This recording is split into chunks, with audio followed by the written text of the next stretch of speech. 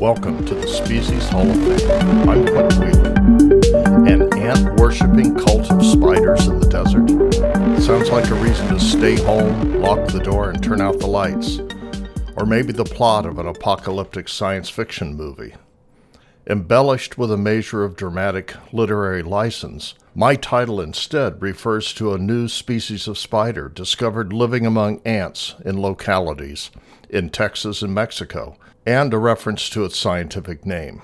Guests in ant nests are nothing new, nor are associations between spiders and ants. There are many species of insects and other arthropods found living among ants within their colonies. Some are mere interlopers, although casually entering a nest is risky business. Species that are adapted to live in nests include many obligate symbionts that benefit the ants in some way, such as cleaning up their garbage, as well as benefiting themselves from living in the colony. Among such uninvited guests are species of mites, bristletails, springtails, more than a dozen families of beetles, flies, and cockroaches, among others. In all, it has been estimated that there are perhaps 10,000 such myrmecophilic species of arthropods. What inquilins eat varies. Some feed on dead ants or detritus in the nest. Some feed on the ants' provisions, such as a fungus garden.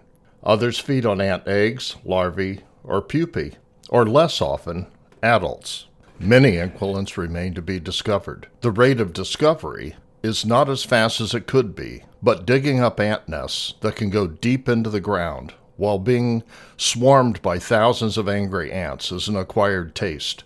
And among the small number who engage in this sport, many are more focused on mapping the architecture of the nest than specifically collecting inquilins. Species that become obligate ant nest inhabitants generally live under reduced selection pressure for certain traits like pigmentation or visual acuity.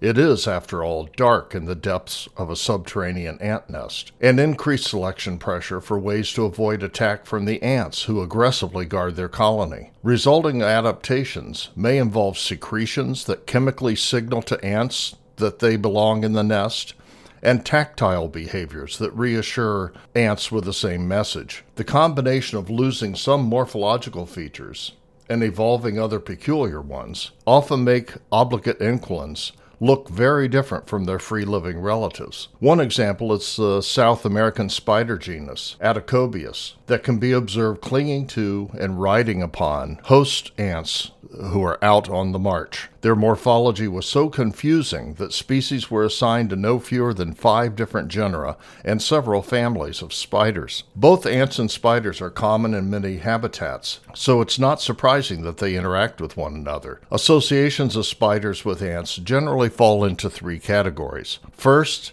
is myrmecophily, that is, ant-loving, such as the new inquilin species we'll focus on today. The others are myrmecophagy, that is, eating ants, and finally, myrmecomorphy, that is, looking like ants. The more elaborate cases of such mimicry are surprisingly convincing, with elongated, narrow, and constricted bodies, visually screaming ant, not spider. We will eventually meet one of these weirdos. The new species was described from the Chihuahuan Desert in the Big Bend region of Texas and near Cuatro Ciénegas in Mexico.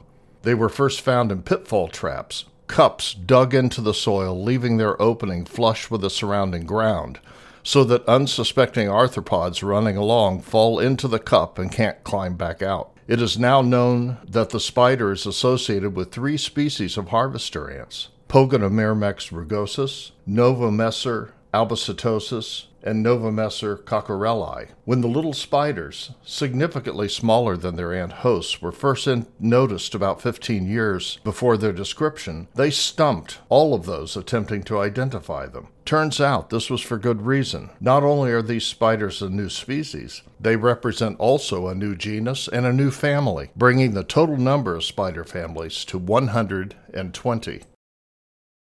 The new species was named Myrmecocultor chihuahuensis.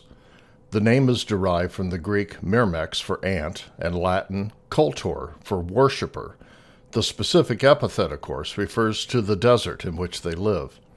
These spiders share an unusual mixture of characters which, in combination, don't clearly align with any other known spider family.